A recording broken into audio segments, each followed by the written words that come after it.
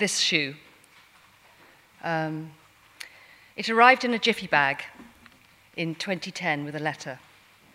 And at the time, I was trying to start a novel, and it was a novel I'd been trying to write for a very long time, in fact, for 30 years, which was inspired by a completely different family story from anything I'm going to tell you tonight.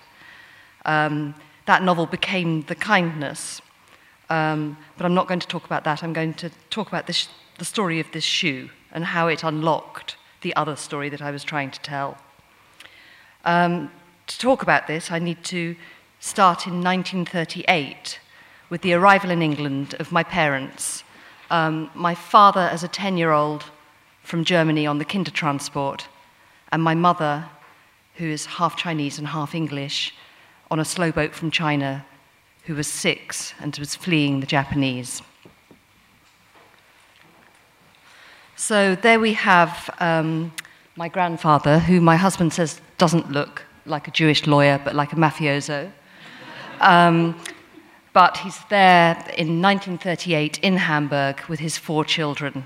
My father is the littlest boy, Lance, and already by this point, many members of their family had committed what is called rational suicide. They hadn't been observant Jews for many generations, but both of my father's maternal grandparents had killed themselves, as well as many uncles and aunts. But my grandfather was I don't know what the word would be, an optimist, or was in some sort of denial, whatever it was. He refused to flee.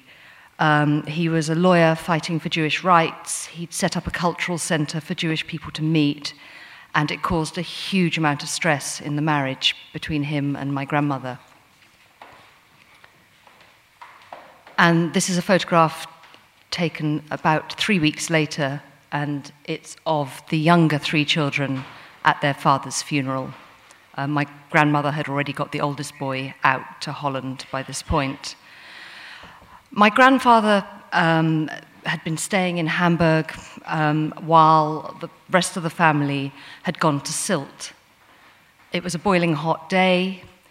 He arrived full of stress, smoking cigars, to find his children swimming in the sea, was persuaded to plunge in after them, and had a massive heart attack. And while his children tried to hold him up, he drowned in their arms. And in a way, it was his drowning that saved their lives, because they then went through Kristallnacht. And the thing that always struck me about that was when I asked my father about it, he said, well, it was fine because our mother didn't want us to be frightened, so when we came up from the cellar, she pointed at all the glass on the pavement and said, look how it sparkles like diamonds, and then she put them on the Kindertransport. In the same year, 1938, my mother, Esther Jo Ying, also arrived in England. She was 6. She had her younger brother and sister in tow, and she arrived on the docks to a thorny welcome.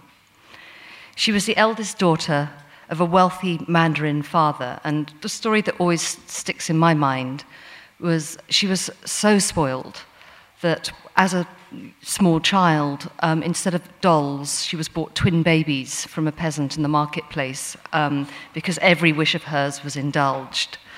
And so it was a shock to her when she came to England. They were fleeing the Japanese. My grandfather had met my grandmother when he was studying at LSE, and she was a Cockney chambermaid who he'd fallen for. But 7 years later, the Japanese invaded, and the children and their mother were sent back to England.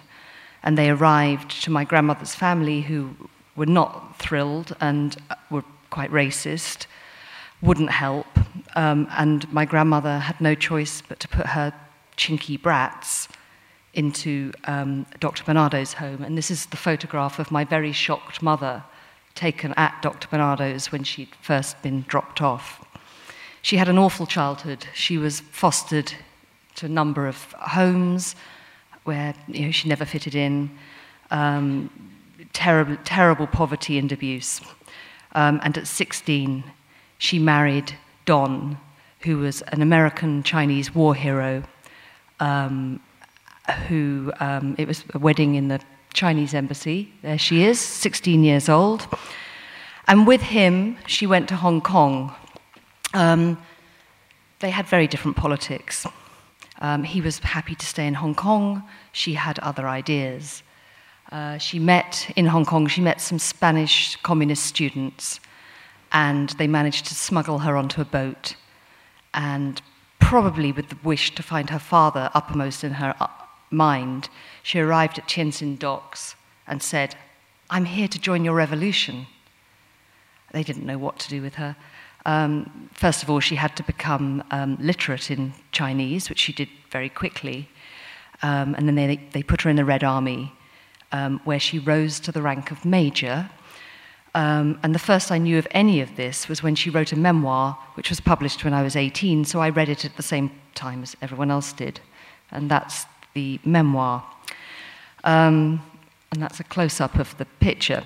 I'd always come across this photo. I couldn't understand why there was a photograph of my mother in a great big padded coat with a gun in her belt. It's a bit frightening. But the only thing that she ever shot with that gun was her pet dog during the roundup of dogs as one of the campaigns in China. She couldn't bear for her dog to be taken away from her, and so she shot it. She stayed in the Red Army for 10 years. She became an announcer on Radio Peking and an interpreter for foreign journalists and dignitaries. In 1954, she went to North Korea, and there she met a journalist called Alan Winnington. He was one of two journalists, the other was Wilfred Burchett, who were behind Chinese lines. He was 21 years her senior, and though she'd gone to China to find her father, what she found in him was a father figure. They got married, they had 2 sons, and sadly she never did find her father because shortly after she arrived in China, he was arrested for some sort of idea of promotion of American views, because I think he had lots of money in Seattle, and he was sent off for hard labor. As you can see in this picture, she was not always an incredibly hardline communist. She got into lots of trouble. She really liked Bill Haley's Rock Around the Clock. That was not welcome. And she and Alan started to fall foul of Mao. And I think that the sort of turning point for them was when my brothers came home from the Perfumed Garden nursery calling their parents imperialist pigs. And so they decided that they had to come back to England. But by this point, they'd been in China for 10 years. And when Alan applied for his passport to be renewed, he was turned down on the grounds that he'd been propagating anti-American propaganda. And actually worse, he was accused of torturing prisoners of war. So here they are.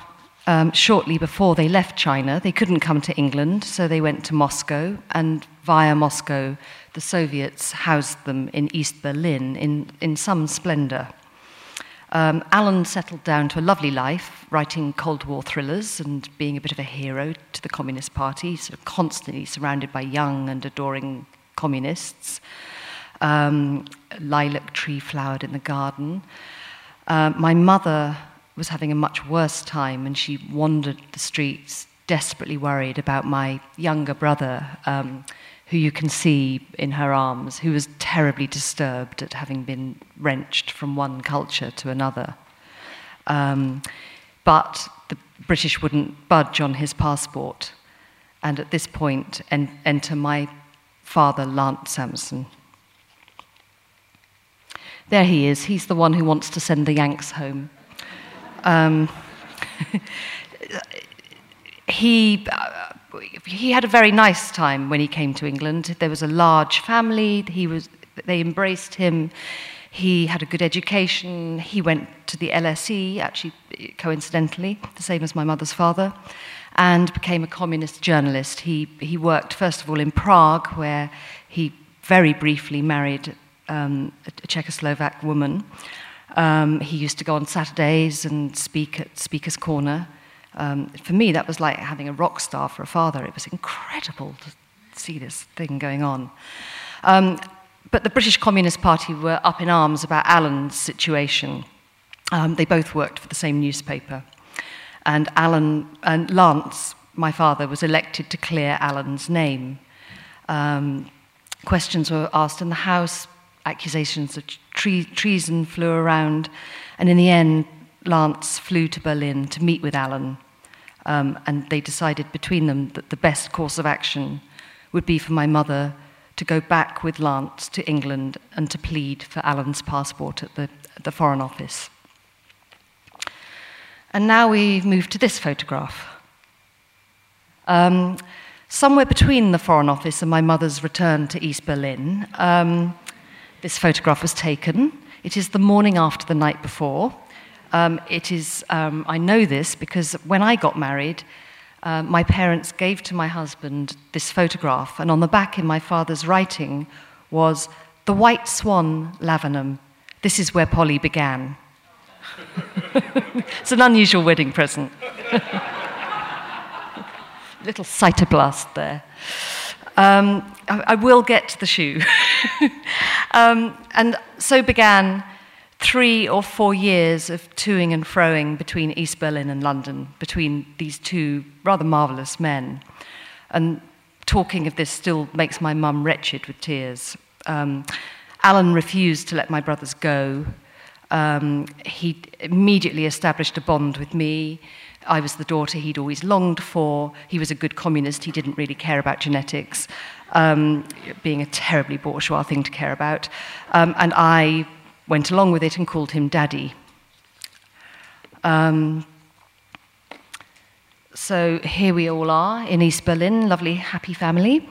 So we would do a few months in East Berlin, and then my mother would go back to England, and we would then be in a communal house in Crouch End, which was really quite, it was not as splendid as our East Berlin quarters, which is unusual, I think, to live better in the East than the West at that time, but in our case that was true. The stress of this situation, here I am, about the same age with Lance, with my father. The stress of this situation led to my father becoming very ill, and he was taken in for emergency surgery and given a 50% chance of living. And my mother arrived from East Berlin just in time to see him wheeled through, and she said, "If you live, I'll never leave you again." And as she tells it, and bloody hell, he lived. He was the love of her life, actually.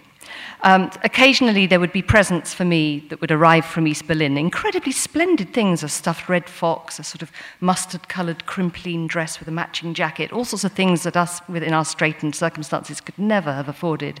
Other toys, lavish things, but they always got chewed by the dog while I was at school. And then in 1970, my parents gave up communism and moved to Cornwall, where my father became the editor of the local newspaper, which I still can't get my head around that. It seems, in a true blue area, how they had this communist journalist as their editor, I'll never know. But even more surprisingly, my mother became the headmistress of a village school. And that leopard skin dress that we saw, when I was 15, with some delight, I found this leopard skin dress and I wore it to a sort of rugby club or a school disco and snogathon, and came home, thought, that's it, that's the answer, this dress. So took it off. And then the next time there was a youth club disco, couldn't find it. And the next time I saw it was she'd put on a sort of Jungle Book crossed with the Christmas Story. I mean, it's typical of her. And all the little boys came out in little leopard skin loincloths. I knew then what had happened to the dress. I'm scarred by this. Alan eventually remarried, and he was given back his passport and a full apology, but he never again lived in the West. He stayed in East Berlin, and he died in 1987, spared the fall of the wall.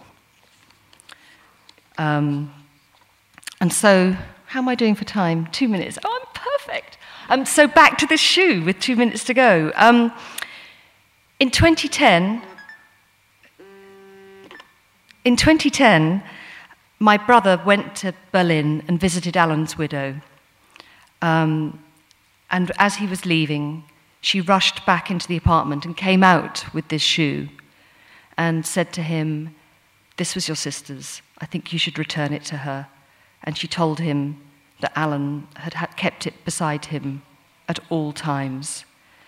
And as I read the letter and held this shoe in my hand, I found what I needed to write my book. It's called, ta-da, The Kindness. Thank you.